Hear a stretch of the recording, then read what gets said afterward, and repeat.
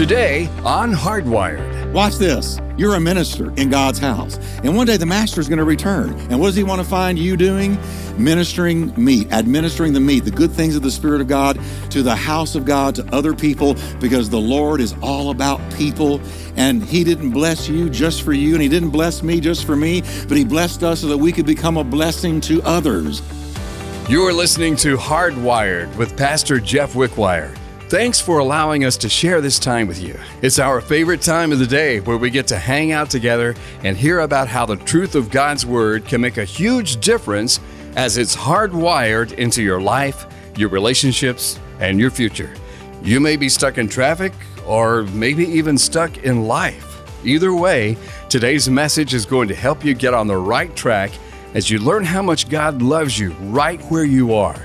And if for any reason you have to break away before the end of the program, you can always catch it at our website, hardwired.org. That's hardwired.org. So let's go ahead and get right into today's message. Here's Pastor Jeff to set it up for us.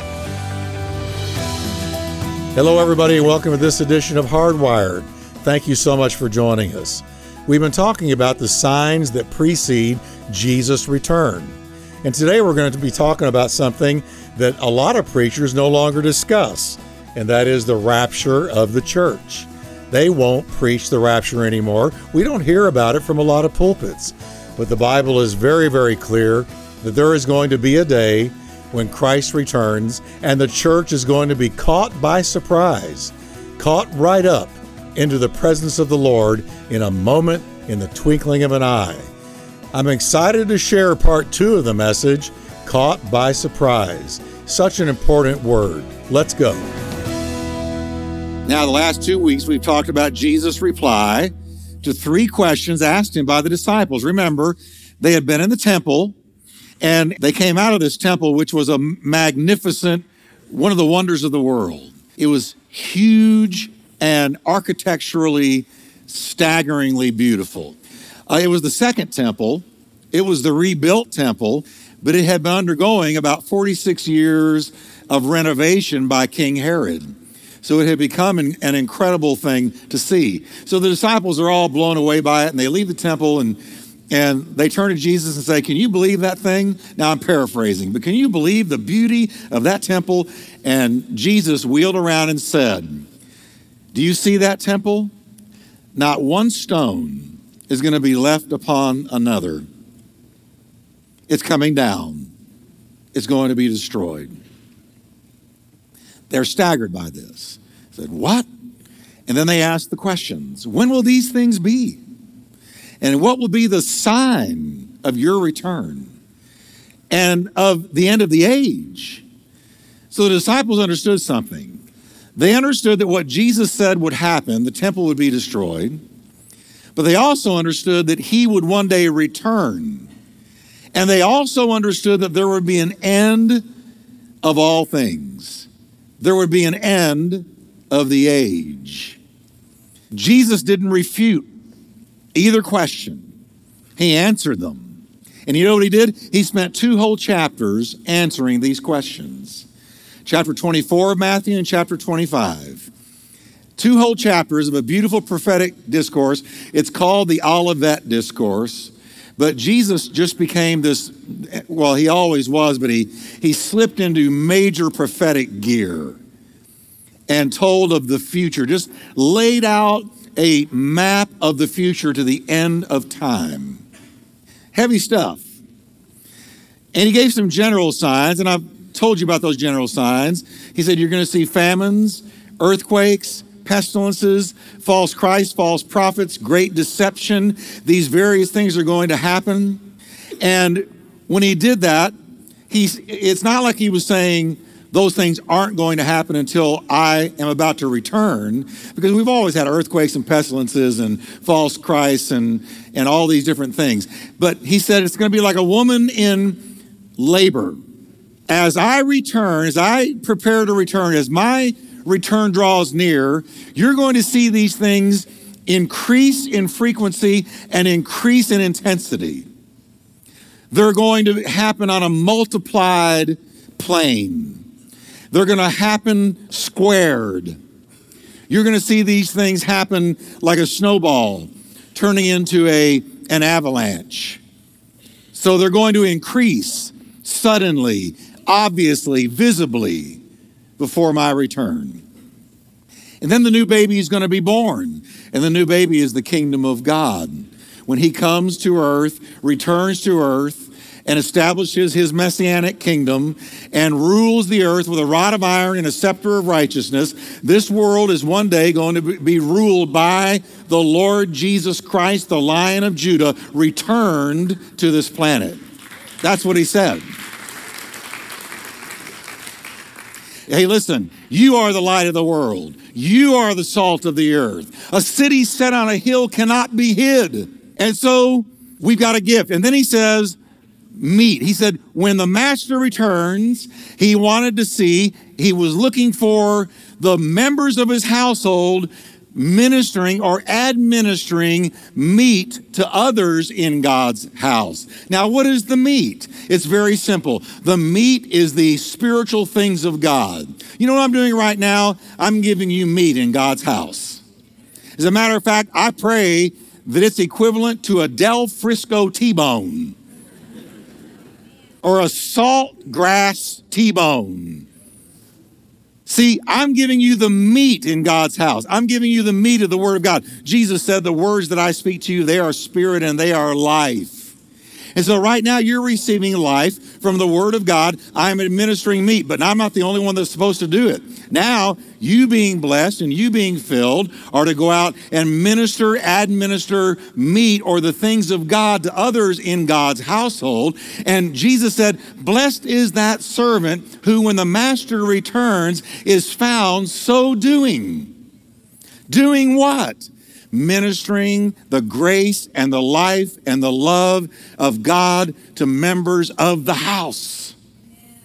This ought to be not a big gossip fest or a slander fest in church. We're not called to tear one another down or to criticize or to gossip against one another. We're called to build one another up in the love of Christ until we grow into the fullness of the stature of Christ. That's the will of God. So watch this. You're a minister in God's house. And one day the master is going to return. And what does he want to find you doing? Ministering meat, administering the meat, the good things of the Spirit of God to the house of God, to other people, because the Lord is all about people. And he didn't bless you just for you, and he didn't bless me just for me, but he blessed us so that we could become a blessing to others. The Dead Sea is dead because water flows in, but it doesn't flow out. The Sea of Galilee is alive because water flows in and water flows out. When God blesses you and me, he wants the water to flow in and then the water to flow out. He wants to make you and me a blessing to other people. Okay? And I really do believe that until you start blessing others and ministering to others in whatever capacity God's given you, whatever door he opens, then until you do that, you're only experiencing half of the blessing of Christianity. I can't tell you how many times I've stepped into the pulpit battling one thing or another, and just ministering to you is therapy for me. It sets me free. Just giving what God has given to me. So take the T-bone and go out and share it. Amen? The wise servant is providing meat to the other servants in the house. He's busy with his Christian calling. He's doing the Lord's work. And that's why Paul said, you that are saved, you ought to always be abounding in the work of the Lord. Always abounding. You may have a secular full-time job, a manual labor job to provide for your family, but you've also got a spiritual Emmanuel labor job. And that is to minister to the saints of God. Now, Jesus' point here is this. Watch this. Here's what he's driving at. The thing that keeps the wise servant pure and faithful is his undying expectancy of the master's return. That's the point of the parable. What kept this first servant right and pure and ready for the master's return? Because he never lost his expectancy that the master would return. John said, behold what manner of love the Father has given unto us, that we should be called the children of God. And it does not yet appear what we shall be. But we know that when he comes, we will be like him, for we shall see him as he is. Now, listen to what he said next. And he that keeps this hope in himself purifies himself. So as long as you're expecting and looking for his return, it purifies you because you know he could come at any moment. I told you we have dogs. We have 3 dogs. I love dogs. We rescue dogs. Some Christians should be like dogs. Christian dogs forgive. They don't hold grudges. You can be mean to them and they come and lick you anyway. They just love you. Now watch this. We have 3. 2 of them love Kathy more than me. I'm okay with that. I've taken it to God in prayer. They love Kathy more than me. When she comes home, it's like the second coming of Jesus every single time. They jump, they twirl, they yap, they just carry on. And I used to feel kind of cut out of the picture until I got Maxie, my little Yorkie. Oh my Lord. Those guys are creative. That looks a lot like him. Is that him? Oh, that's Max. Excuse me a minute. Max.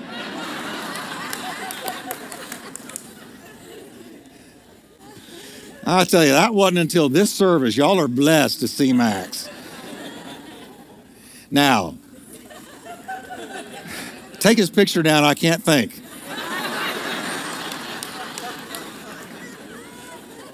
Now watch this.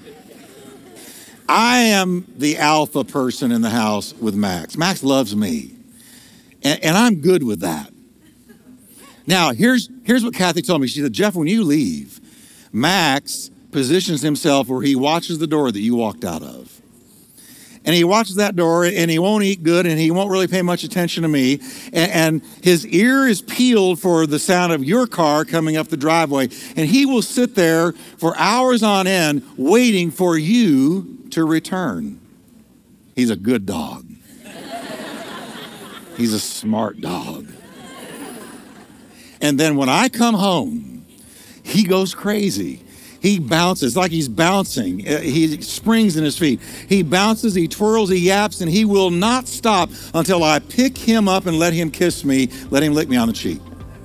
He won't stop. He won't act normal until I have received him. He is thrilled to see me return. We'll get back to Pastor Jeff in a moment to close out today's program. But first, I want to share something about our program.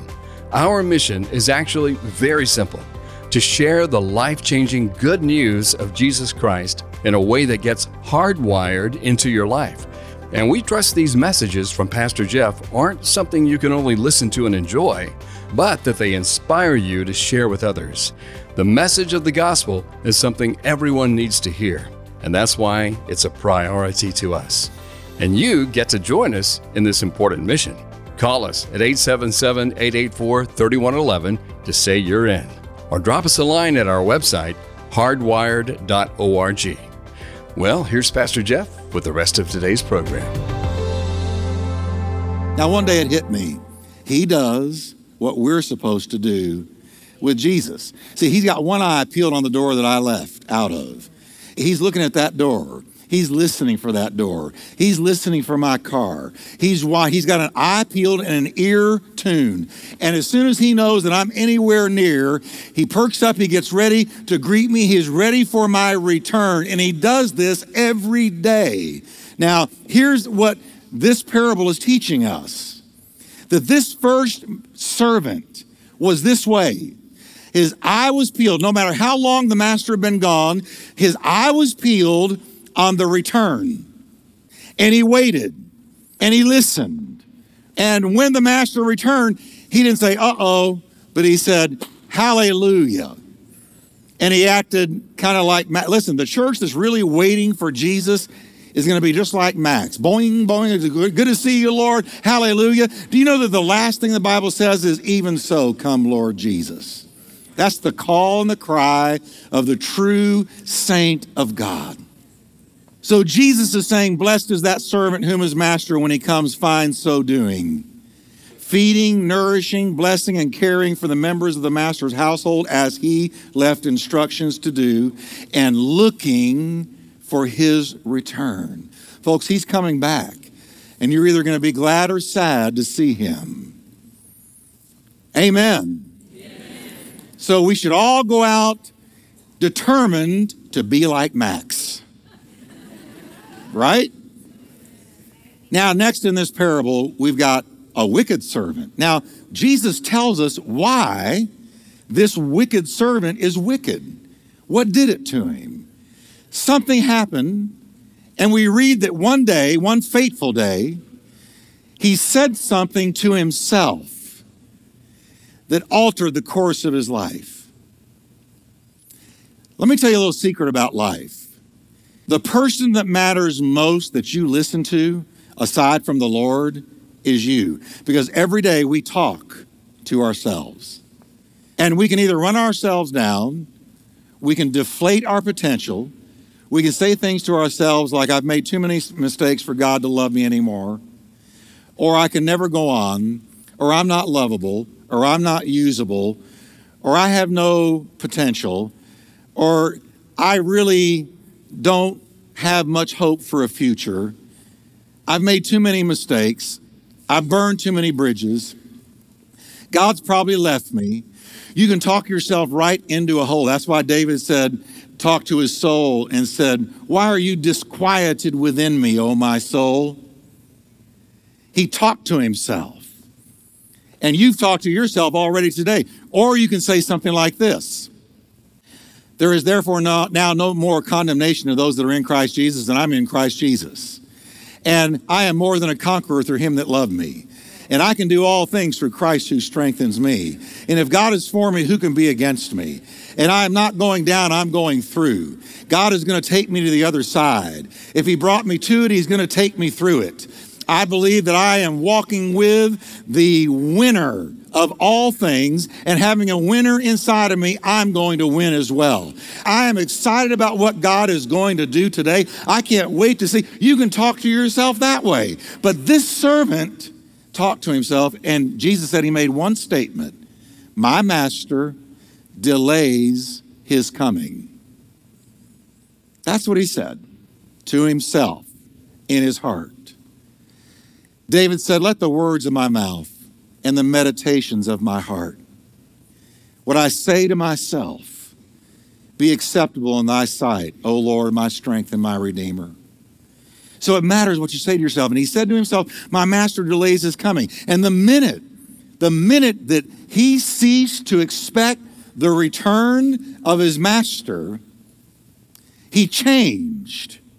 And his life went in a trajectory that ruined him. So we see from this parable, Jesus saying it's very, very important that you never lose sight of my return. Do you know there's churches that don't even preach the return of Christ anymore? They won't even go to the Bible and preach this. They don't believe it anymore. God help them. God forgive them. That's heresy. The great hope of the Bible is that Jesus is coming back. Now, his backsliding manifested in two ways. First is the way he treated other people. As soon as he said, my Lord delays his coming, and he lost his faith in the master, and he went off on his own, he began to mistreat others. Jesus said he began to beat his fellow servants.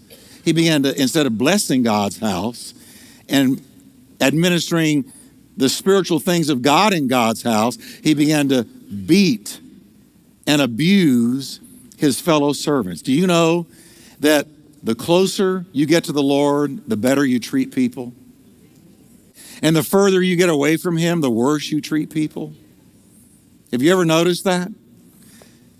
Look at our world now. They've rejected Christ. And what is happening in our world? Violence everywhere, abuse, lying, deception, all kinds of awful things, one man to another, one woman to another. When you get away from the Lord, according to Jesus Christ, you begin to mistreat others. He began to beat his fellow servants. That's why when you walk with the Lord, here's what happens. You begin to grow fruit. Love. That's the first one. Joy, peace. You're more patient with people. You're more kind. You're more loving. You're more forgiving. Because knowing that he forgave you so much, you can forgive others. And so you're kind to people. You believe in them. You don't hold grudges. You let offenses go. You forgive as you're close to him. And it's not hard to bear fruit. You just kind of have to hang there. Does an apple come about? He just hangs on the branch. And what is in the branch comes into the fruit. As you and I abide in the vine, what's in the vine comes into the fruit. So we produce love, joy, peace, long-suffering, gentleness, meekness, kindness, faith. Against such there is no law, as we just walk with him. So he began to abuse people as he lost his faith in Jesus. And then the second thing is backsliding affected his personal lifestyle. Man, did he go down. Jesus said he began to eat and drink with the drunkards. What a tragedy. This servant had been in the house. But when he lost faith in the coming of the Lord, got his eyes off of that, said, well, maybe he's dead. Maybe he didn't mean it when he said he was going to come back. So I'm just going to live the way that my flesh wants to. And here's what he did. He took his eyes off of the imminent return of the master and he chose ungodly companions. Let me tell you something that's true in life. Tell me who you run with and I'll show you your spiritual temperature. If you hang around with people that, the Lord, I can take it or leave it, or, oh, yeah, I believe in the Lord, but they're living in the flesh and walking in the flesh, that tells me where you are. Because you're never going to run with people who are going to convict you. Or you say, man, I walk with people who pray. My friends are people that seek God, that love the Lord, they want his best, that are pursuing him, that can't wait to worship him, and that are in the Word. Then I said, that tells me everything I need to know about you. Because birds of a feather, they flock together. I don't ever see a flock of crows with a cardinal. Birds of a feather always look for the same bird to run with. It matters who you run with so much, folks. And don't say to yourself, oh, I'm going to run around with these people. And they're not really walking, but I'm going to bring them up. No, you won't. If you hang around with them too long, they're going to bring you down. Just ask Solomon. I love you. I'm not here to judge you, but I want you to be wise. I said, but I got so much in common with them, Pastor Jeff. The number one thing you need to have in common with them is their walk. That's the number one criteria. And you ladies who think your love is going to change a man. Oh, I met this wonderful man, and I'm going to marry him. Now, he's not where he needs to be, but I'll get him in church, and I will change him. Oh, dear. Can I speak out of 35 years of counseling? You are in a pipe dream. There is no guarantee you will change him.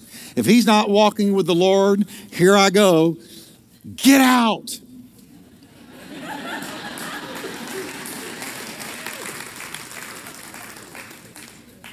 That's free. I may have just saved you thousands of dollars in counseling.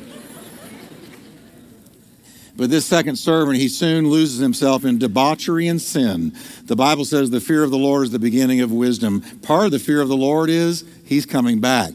And when he comes back, I want to be right, not wrong. I want to be glad, not sad. I want to be ready, not ill prepared. That's the message. This wicked servant had no fear of the master. He's come to believe the master is not coming back. Church, I assure you, if you're in this church, you are always going to hear about the return of Jesus Christ. He's coming back. So we have an eye peeled on the door he left from.